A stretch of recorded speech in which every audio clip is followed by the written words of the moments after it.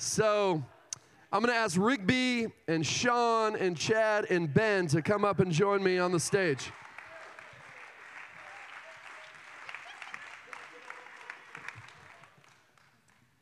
All right, so we are going to try to use the time efficiently as we can, and you really get through a lot of the big questions that people would have regarding what is Advance all about, what has linked us together, those kind of things. And so, Rigby, I'd love for you to start off. We use the word partnership. That's an important word to us. What does that mean to us? I'm a really quick learner. It's about running to the mess.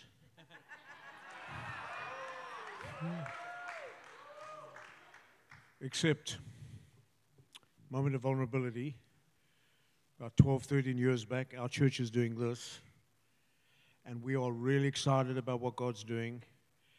And somebody spoke to me and said, sort of suggested we were in a dangerous place. And internally I'm thinking, I don't feel any danger. We're having an absolute blast. It's a field of dreams. And then they said, you could continue as you are in splendid isolation, or you can open up to some other means of grace. So as Ben was speaking about running to the mess, I began to just put a new angle on that, and in hindsight I remembered that what happens if I was the mess? What happens if I'm leading a church and I'm the ceiling to the diverse grace of God that comes through Ephesians 4 gifts? What if I'm trying to be all of it to the community that I'm in? When I began to see that, I thought, this is very dangerous, and we began to hit the deck in humility and say, God, we're not as good as we think. Won't you really help us, help me to invite others to run to our mess and help me to make the adjustments and stop being so prideful and self-centered. So I think that's the first thing I wanted to say. The second thing is I just love this whole concept of partnership. You need to know Brian and Rachel and Sue and I in this conference and the other guys on the stage here. We are deepening our friendships here. We are not like doing some technical, overdeveloped, mechanical thing. We were having an absolute blast. It's so beautiful. And we just love this teaming, the sense of hearts being knit together. So partnership for us is, first of all, it's about relationships. And it's about, it's a magnetic field. I used that last night. Getting caught up in a magnetic field of where we can let our guard down and be absolutely real. But you'll also see, and I don't know if you want me to heat this up, is that partnership is so described right through the New Testament. There are no isolated expressions of local church anywhere in the New Testament. The Bible uses things like spheres and regions, but they function like ecosystems of life where we feed off each other for the good of the gospel and the mission of Jesus. And the constant is the mission of Jesus moving forward through churches being strengthened and planted in an ongoing way. And what happens, the relationships on that journey never become an end in themselves. They become this beautiful gift that we get to do life and ministry together in a life-giving way. I've got so much more to say, but maybe just by introduction, that's my first stab. Yeah, fair.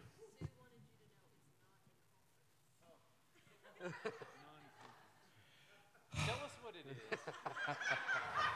What do we say? Like, it was literally on the registration. It did not say Advance Central Conference. I get what I get. You know, what when we're doing, we're spearheading something, there's so many resistors to adopting something that's new and right and appropriate. Sometimes the obvious answer is the right answer. It's a party. If you have a conference with your family over dinner, it's a party. Then we'll keep it going. All right.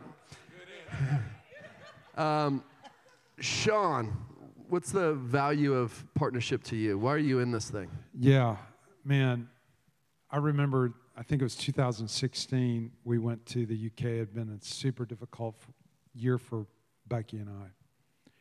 And we had been to other conferences and would walk away not encouraged, but actually discouraged, and feeling like we suck. We're just awful at everything, because it was so much comparison, and people get up and say, you know, how many, and the constant question is, how many of you guys running in church? And I was so tired of that. I mean, numbers are important, but as Ben said, are you okay when it's going this way? And so Becky and I were there, and they started bringing up people, just like we did today, planting churches. And this whole room started crying out to God for this couple that was going for it, and they had nothing. And they celebrated them like, these are champions. And I just go, we're both going, is this real? Are they faking it? You know? And that became really the catalyst for us, who said, thank God for being able to honor the body of Christ, to engage with many and learn from many people, but partner with a few. And that's what we decided. These are the people that I want to partner with. And it began with us four right here. So we want to partner together. Thank God for the body of Christ. It's awesome. But partnership is precious. And I wanted to partner with people who were gospel-centered, spirit-empowered, disciple-making, mission-focused. And I couldn't see that everywhere. Again, I'm not throwing stones.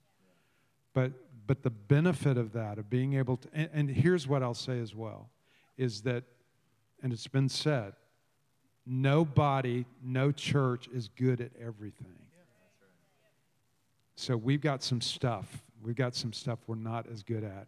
Like my brother Ben is a great evangelist. And this church is built on evangelism.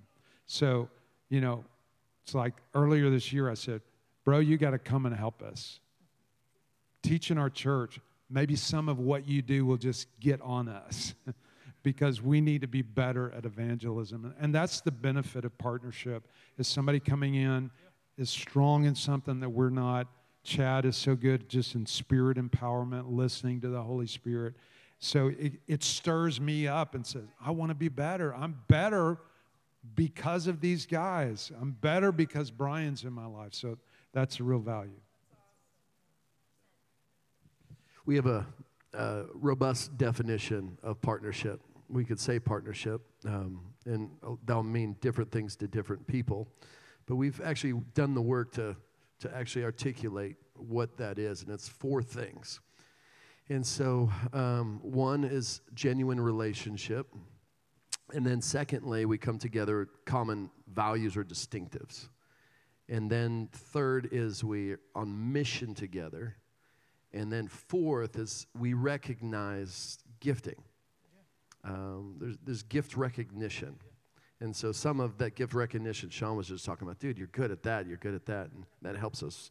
Can we talk about some of these things? Rigby, do you want to dive in? Like, what does it mean to begin with genuine relationship that works towards mission? Yeah. So I guess that picture of Jesus ascending up and then giving himself back to the church in all of those ways of,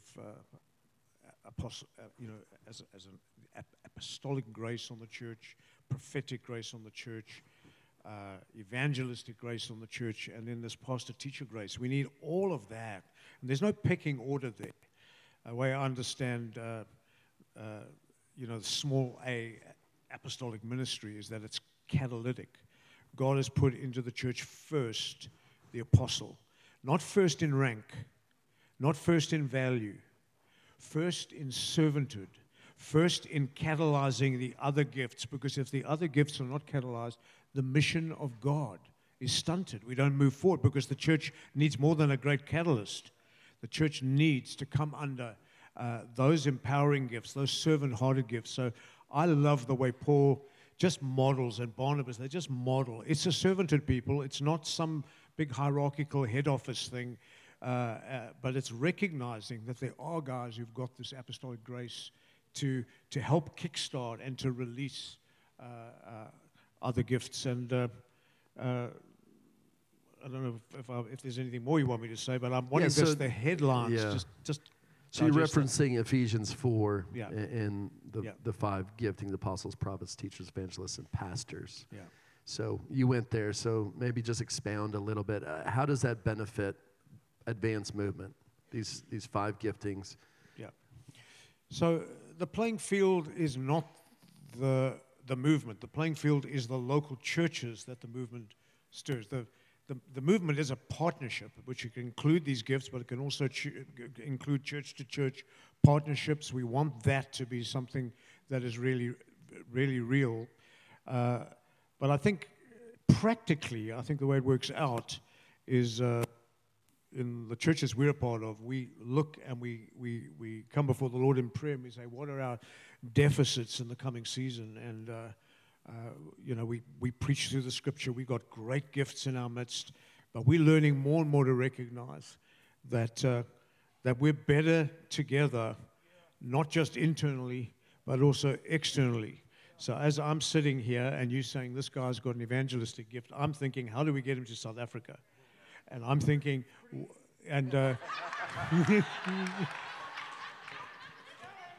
but as they say in the classics, it's the thought that counts. No, but I listened to his first time I've seen Ben minister and preaching, and I'm thinking he's preaching to us in the room, but I think every jolly unsaved person I know I would want to listen to this guy. And he's got weighted grace on his life. So the way it benefits the church is conferences like this, you get to see and experience different weightings of different gifts. WEIGHT, not WAIT. Yeah, we don't want to just wait for the weightings of gifts. It's not value, it's maturity, it's richness, it's contextualization. I'm thinking that'll fit. We just want to plug and play this guy in our context because I think it'll be incredibly life-giving. So we do that as a church. We sit and we say, okay, what are the gifts? And I've just been exposed to Common Ground in Cape Town and sat down, and they have worked out who are the gifts in the next year that we really do want to give permission to move toward our mess, which isn't always mess. It can also be deficit. It can just be because we are not all that we are called to be. And those gifts are given in the local church and in movements and in regions. Those gifts are given, what does Paul say? To equip the saints for works of service. For works of service. In other words, they're not there to take up pulpit time. They're there when they do come to minister. The end result of Ephesians 4 ministry is multiplication of ministry and the mission of Jesus being advanced in multiple frontiers. So, Paul's language is the language that gets to me. He says in Philippians 2:17, even now my life is being poured out as a drink offering on the sacrifice of the service of the saints. So note to self, Rigby Wallace says, Wallace, go and pour it out. Go and pour it out on the sacrifice of the service of the saints. In other words, translocal Ephesians 4 ministry is there to be poured out on the priesthood of all believers. The real act and the sleeping giant of the church is all those that have been fans of Ephesians 4 ministries instead of being catalyzed by Ephesians 4 ministries to come into their gifting, to discover their ministries, and to function as that one new man in Christ in their respective communities. Did I speak too long? You're doing great, buddy. Okay. Hey, Chad, why is this partnership so essential for you and your church? Yeah, so, I mean, as I've alluded to, obviously I think it's biblical, but it's infinitely helpful and practical. None of us can flourish alone. And then like I've seen over time the shape of Fellowship Jonesboro begin to take on more of the flavors when these guys come in to speak, and it helps to address those kinds of issues that are at work. And yeah, there's this alignment that happens even in these contexts where we all come together, and it is just like that launching pad that Carrie was talking about, where we're launched out into God's mission. We are absolutely confident that every single person in this room has gifts and good works that God's prepared in advance. And the more that we stir the pot, like the more that you can be catalyzed to do that. So it's been, first of all, it was very selfish, but now it's just like, man, we couldn't live without it. Ben, you talked about being part of other networks, and not to be disparaging, that's not our goal at all, but you found something that you didn't find somewhere else. What is that? Yeah. So about the other network, like I really feel like God put us in that network for a reason. Like His purposes were all over that. But sometimes those moments end and there's something new. And what we found was something new that was needed for us in that season. And so I think we all got to be willing sometimes to listen to the Lord and let the Lord lead us, right? I'm very thankful for how God brought me to the first network and what God did in me through that. But also open to sometimes He starts a new chapter. And so for me personally, the old sounds, I don't want it to sound negative, but the focus in the past was on the lead pastor in this network. And so all of the focus was on strengthening me and my wife, Becky, sometimes my wife, Becky, me mainly. And that was fantastic, but I needed help with, the church isn't just led by me, it's led by a team of elders. Yeah. And so we needed our elders to be strengthened, right? And a focus that wasn't just on the lead pastor, but on the elder team, and building up and strengthening and encouraging that elder team. And I think Advance does a fantastic job of that. Yeah. Not just focusing on the lead guy, but the elder team that is leading the church together. And so that was probably number one for me, was that.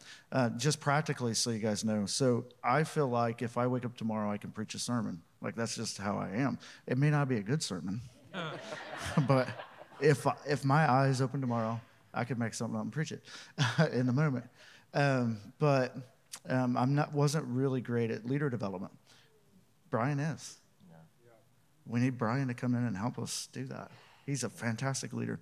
Spirit empowered, I've always been a continuationist, but not great at how do I get the spiritual gifts really operating in the life of our local church. This guy right here is fantastic. You know what I mean? So I'm going to lean on him. Hey, come and teach me and teach our church. You know, Sean.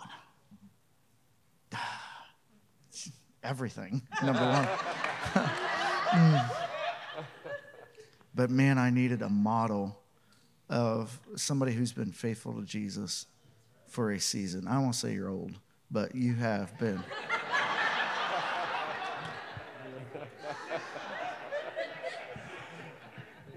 And you're happy. I want to be Sean Craig when I grow up. Yeah. Maybe Rigby. I don't know. One of those two. But, all right. Does that give you something? Yeah. Sorry. I just want to, on that, like, sharing of gifts, but then also, like, I mean, just the truth is, so many people live in isolation, like, without relationship. And we came to a point of crisis, like, where we literally needed help. And so I was a part of other things, and I was just putting up my hand and saying, hey, I need help. Like, can somebody come around? And so I think I jumped in the truck and I drove 15 hours to Brian Barr's house, and he opened up his home, and it changed my life. Like, I don't think I would be here, and not because I was important, but because our church needed help in that season.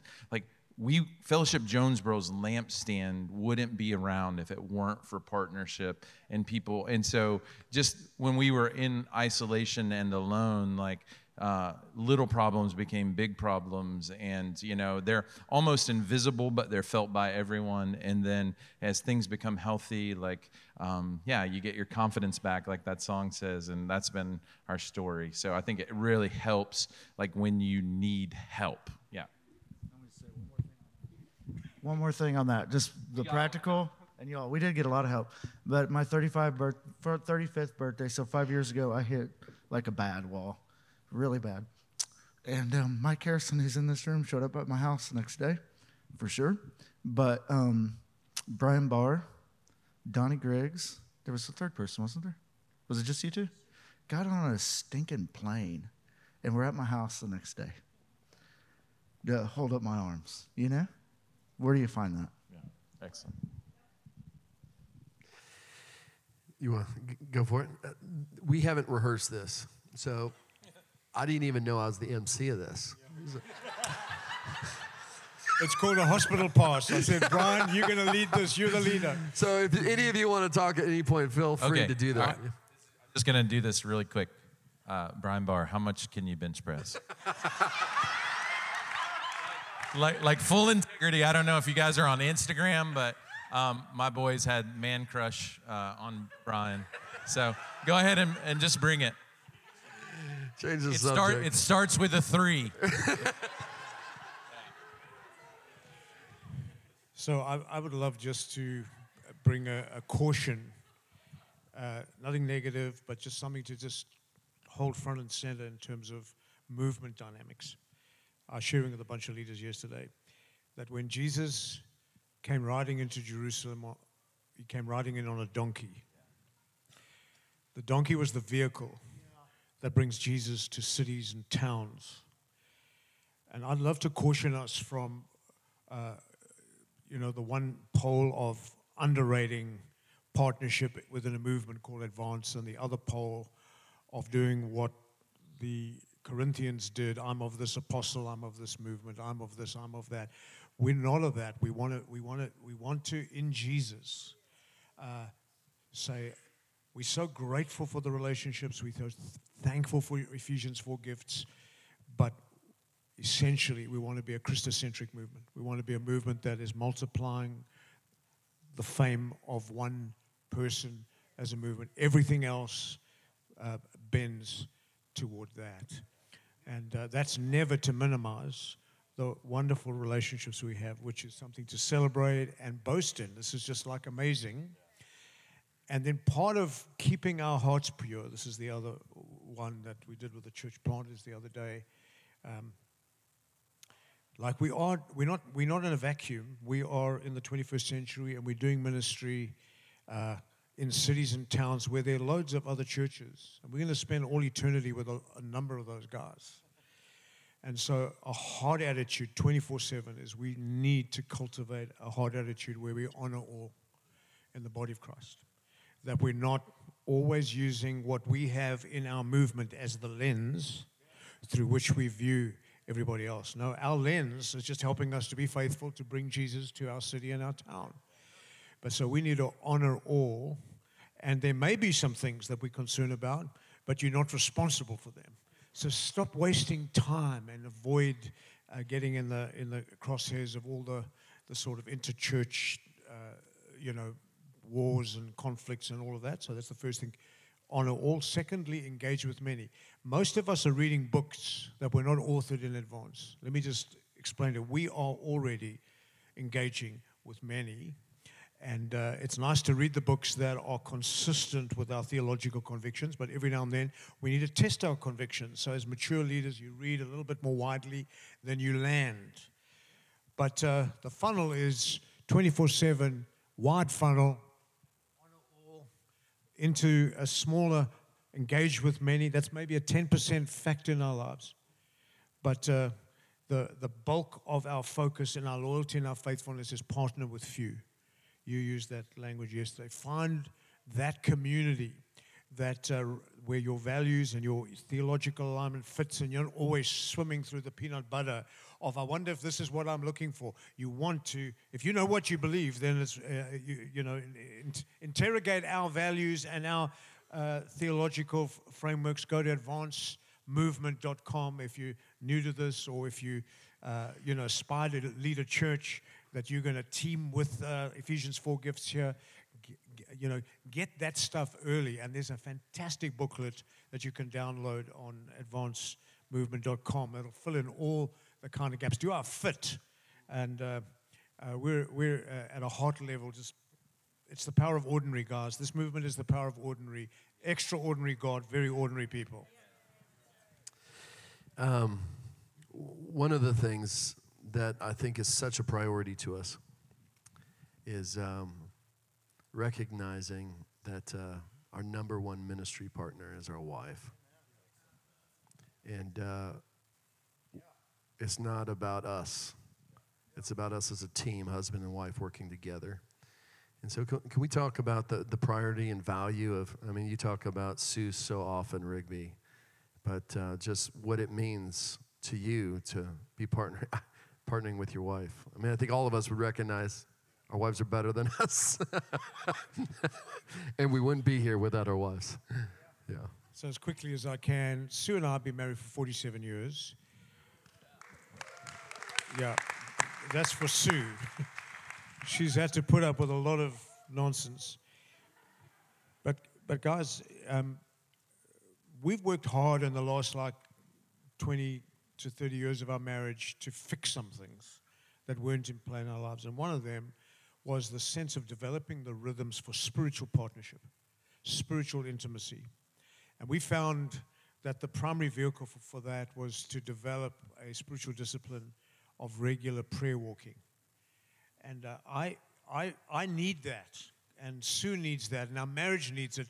But more than that, the people we're trying to serve and influence and care for need that. They need to see that we're not all hiding behind one person's gifts in this marriage relationship. We want to bring the best of who we are. And so it's how we plug into Jesus together that becomes more important than what we bring to the pulpit or in the public space. And so the sort of biblical framework for us is we've tracked very strongly with Priscilla and Aquila as a kind of a biblical model of how to do that. And you watch them, and we can't go into all the details, but they had that wonderful sense of surrender to the sovereignty of God. I mean, they lost their home twice, the commentators say, in Rome.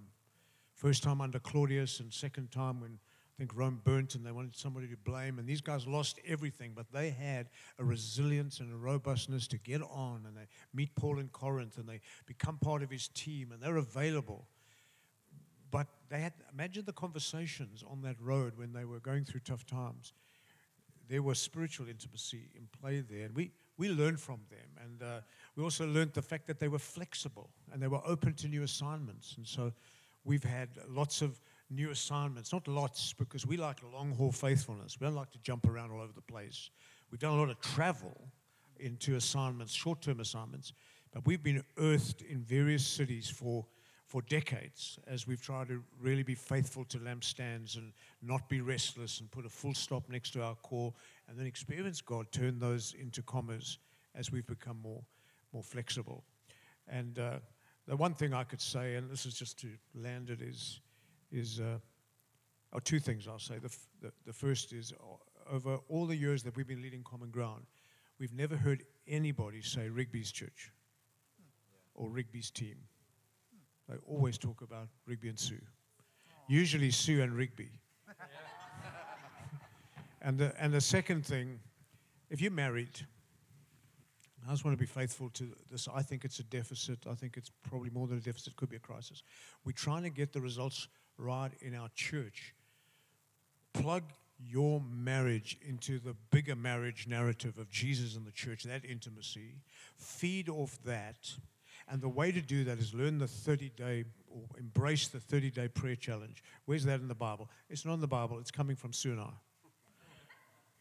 30 days of 10 minutes a day. Go for a prayer walk. On the way out, thank God for all his goodness and the wonderful things. It's a reframing exercise.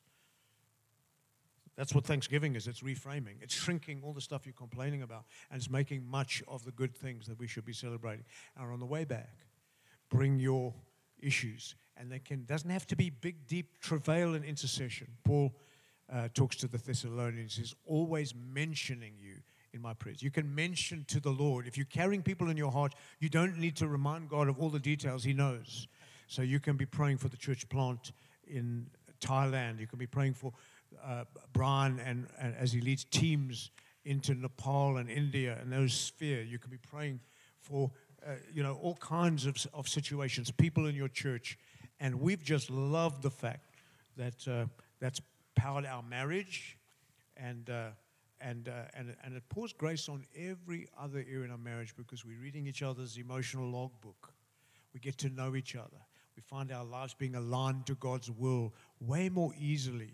We're less resistant, more yielded to the great story of what we're called to. So that's a very little cursory thing. Let me be the panel instructor right now for a minute.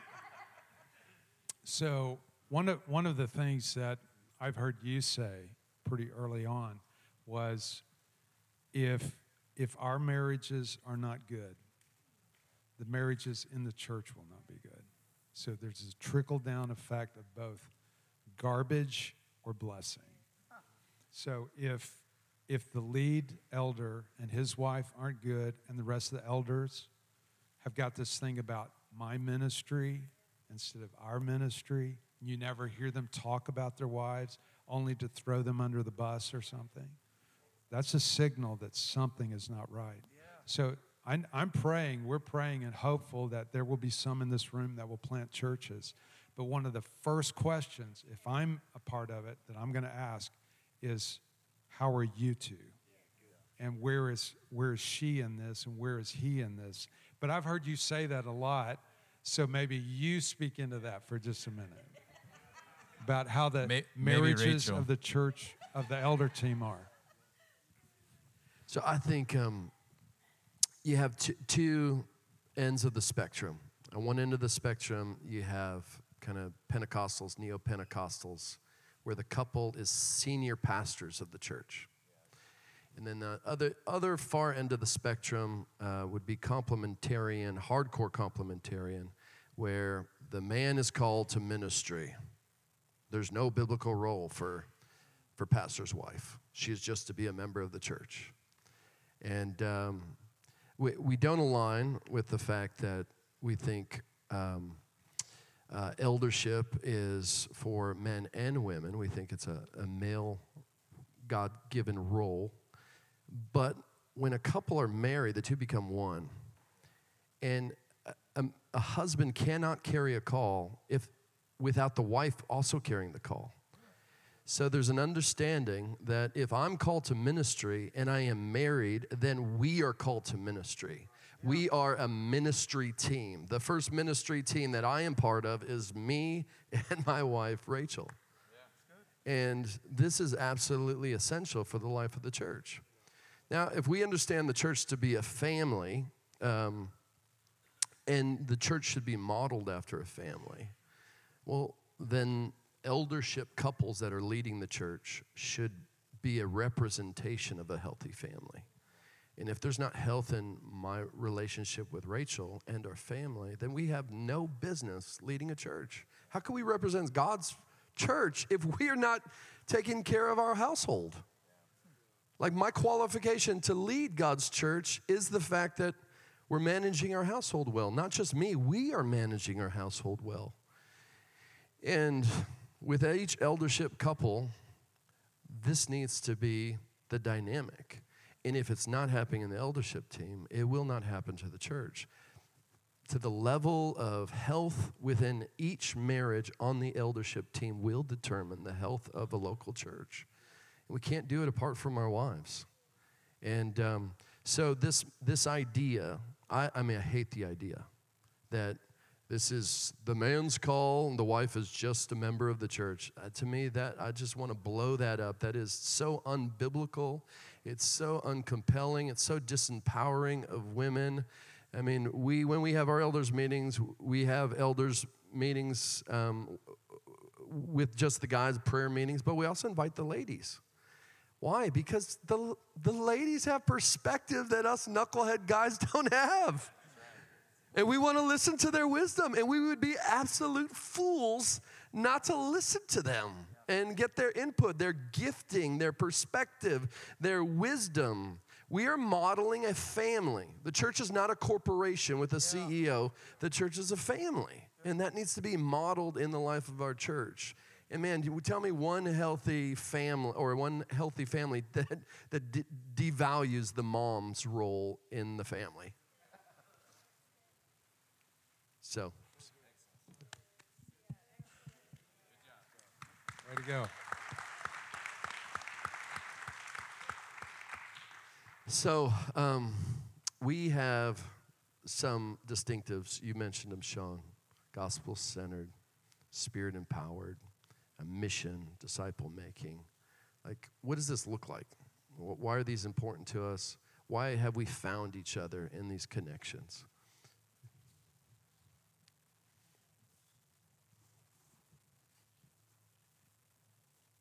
I think these are the things the gospel heats up in themselves. I think this thing of being gospel-centered, we need to find some maybe fresh language for it. Redemption-driven or whatever it is. Sometimes you just use language too often and then it becomes like, it loses its beauty and its wonder. But the gospel is a biblical word. And good news is a wonderful thing to put at the center of everything that we're about. And I call gospel-centered, the doctrines of gospel-centeredness, I call it the fountainhead doctrine of the gospel. It's that thing, when it's in play, it just splashes the grace of God into all the other things. And I think all the other things that are distinctives flow out of that in different ways. So out of the gospel comes this reality we call to live a certain way, and to serve God in a certain way, and it has that dual sense of being indwelt by the Spirit, but also being empowered by the Spirit. And we want to be a movement that we're not just Spirit-filled. We want to be Spirit-dependent. There's a tendency I heard years back. Somebody said, "Are you gift-dependent or Spirit-dependent?" And spiritual gifts are an evidence of gospel grace. And our response to that should be a sense of, wow, I'm so dependent on the Spirit to live this out. And how many of you know the mission of the gospel is bigger than anything we've got to fulfill it? So these things interconnect. You go for gospel-centeredness to Spirit-dependent. Oh, God, it's the prayer we pray regularly. Lord, we don't have what it takes. Your strength through our weakness. We keep doing that stuff. And then, of course, we're disciple-making. We want to multiply an army of people that are following Jesus in a way that we're being transformed into his likeness. How of you know the best advertisement we've got in our local churches here is not the preacher. The best advertisement we've got for 24/7 influence are the transformed lives of the people that we call to love and serve. And you guys have made that so clear just in terms of the preaching this morning. And then, of course, leaning into, I've left one out, but the whole thing of elder-led. Elder-led is God has a family. And Brian's point just now of you can't raise a family without the voice of fathers and mothers. But the accountable voice within that family is the father. And the healthy voice of a father is he calls forth mom's voice. And healthy elderships need to call forth the sleeping giant of the other 50% of those who are in our churches, and they need to be empowered to know they are not a wallflower at a male party. They are part of this beautiful household of faith that is part of this miracle of splashing grace on the world through the gospel. Did I waffle a bit? You did there? great. All right, let's do a power round, a little brainstorming session. These distinctives, what are some of the markers, evidences of a gospel-centered church? And not long answers, just rattle through a list, and we could do it together. You're Not Crazy by Ray Ortlund Jr. and Sam Alberry. Everybody should listen to it, especially because of you can talk about grace, but is there an atmosphere of grace? And to me, that's what gospel-centered should equal a gospel culture. What is the culture of the church? Is it theology or is it gospel? That's the culture. What else? Jesus is the hero. In Jesus, I'm okay. That's what I was going to say. I stole your thing. I am okay in Jesus. Say it again.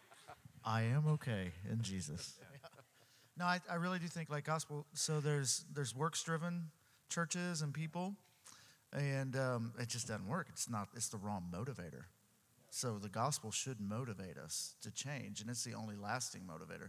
The good news of Jesus, I'm okay in Jesus, motivates me to want to be better, do better, try harder. I can't do it.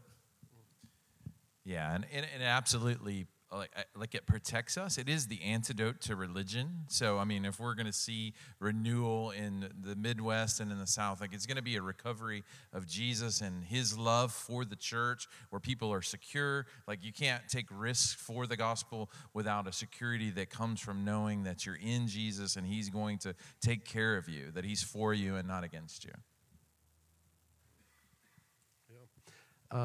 Spirit-empowered. Markers of a spirit-empowered church. Yeah, Spirit-dependent church that Rigby has framed. Spirit-dependent. Yeah, no, I love that distinction because we can, you can get, crazy on experiences, you know? I mean, we value experience. Like, if you never taste and see that he's good, I mean, that's a problem. But, I mean, to be Spirit-empowered means that we acknowledge that the power of the risen Christ dwells within each of us. The same power that raised Jesus from the dead wants to move us, shape us, change us, launch us out to use our gifts in the very real spheres that we all live in. Like, he doesn't want you to have to go through it in your own strength. I don't know if you naturally have courage or you feel like you're an extrovert, but the Spirit kind of levels the playing field. Like, that's what empowers us to do mission is actually the Holy Spirit. Awesome. You want to go ahead? Yeah, spirit dependent. I love that. I think it's the sense that if God doesn't show up, let's all go home. Yeah, that's true. Amen. Man, let's do something else. Play golf. Yeah. But if the Spirit is present, then mighty things can happen. We so need the Spirit. So I'm done with let's have professionals that do all the work, and let's lift up the latest mighty guru on his podcast, and man, he's the man. No, we got it backwards. We got to get back to depending on the Spirit. So it's that kind of heart that no matter what we do, are we relying on the Spirit? So that's evidenced, I think, partly in prayer. How much are you praying?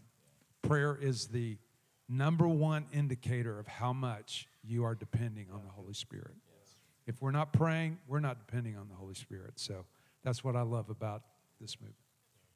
And maybe just to log for the sake of the Bible teachers among us and the guys who I'm so grateful for you, if you are hungering for a deep theological well, start thirsting for a deep and deeper dependency on the Holy Spirit experience. Remember, it's a false dichotomy when you say we're word people or we're spirit people. The book you're reading, and if you're developing a healthy theology, it is going to awaken in you desire for more of God, more of His power, more of His grace, and it's just refuse that false dichotomy is really what I'm wanting to say. All right, last question. I want you guys to, Ben, Chad, Sean.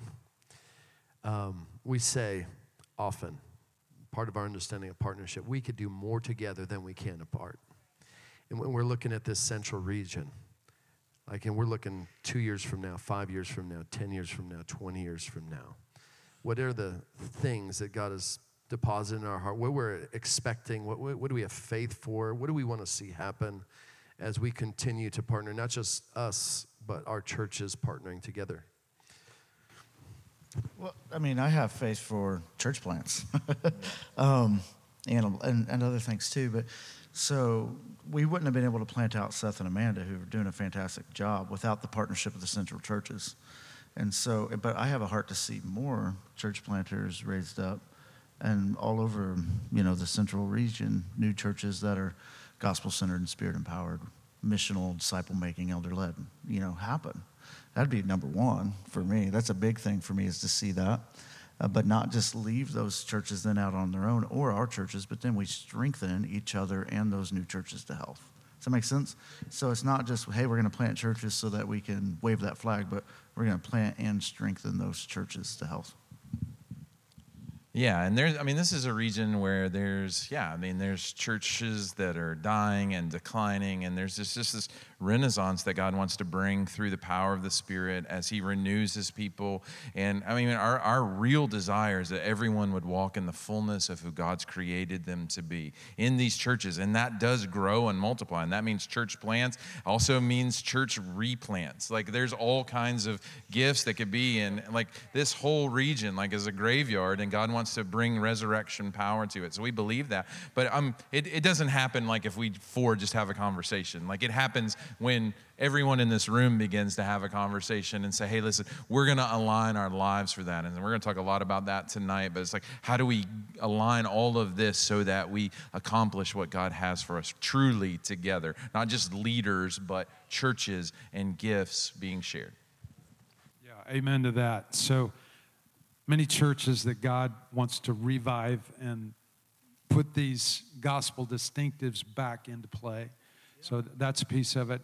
On my personal heart, I'd love to see Advanced Central begin to pray and see God reach the nations, to see language barriers, to see people of color begin to come. And I know God's church is huge, and that's happening in other spheres, but just selfishly, I just like to see it through us, through me. God, here I am,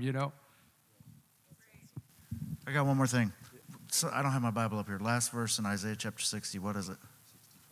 60:22. Somebody read it. Shout it out. Anybody? Beeler? You guys don't got a Bible? Sword drill.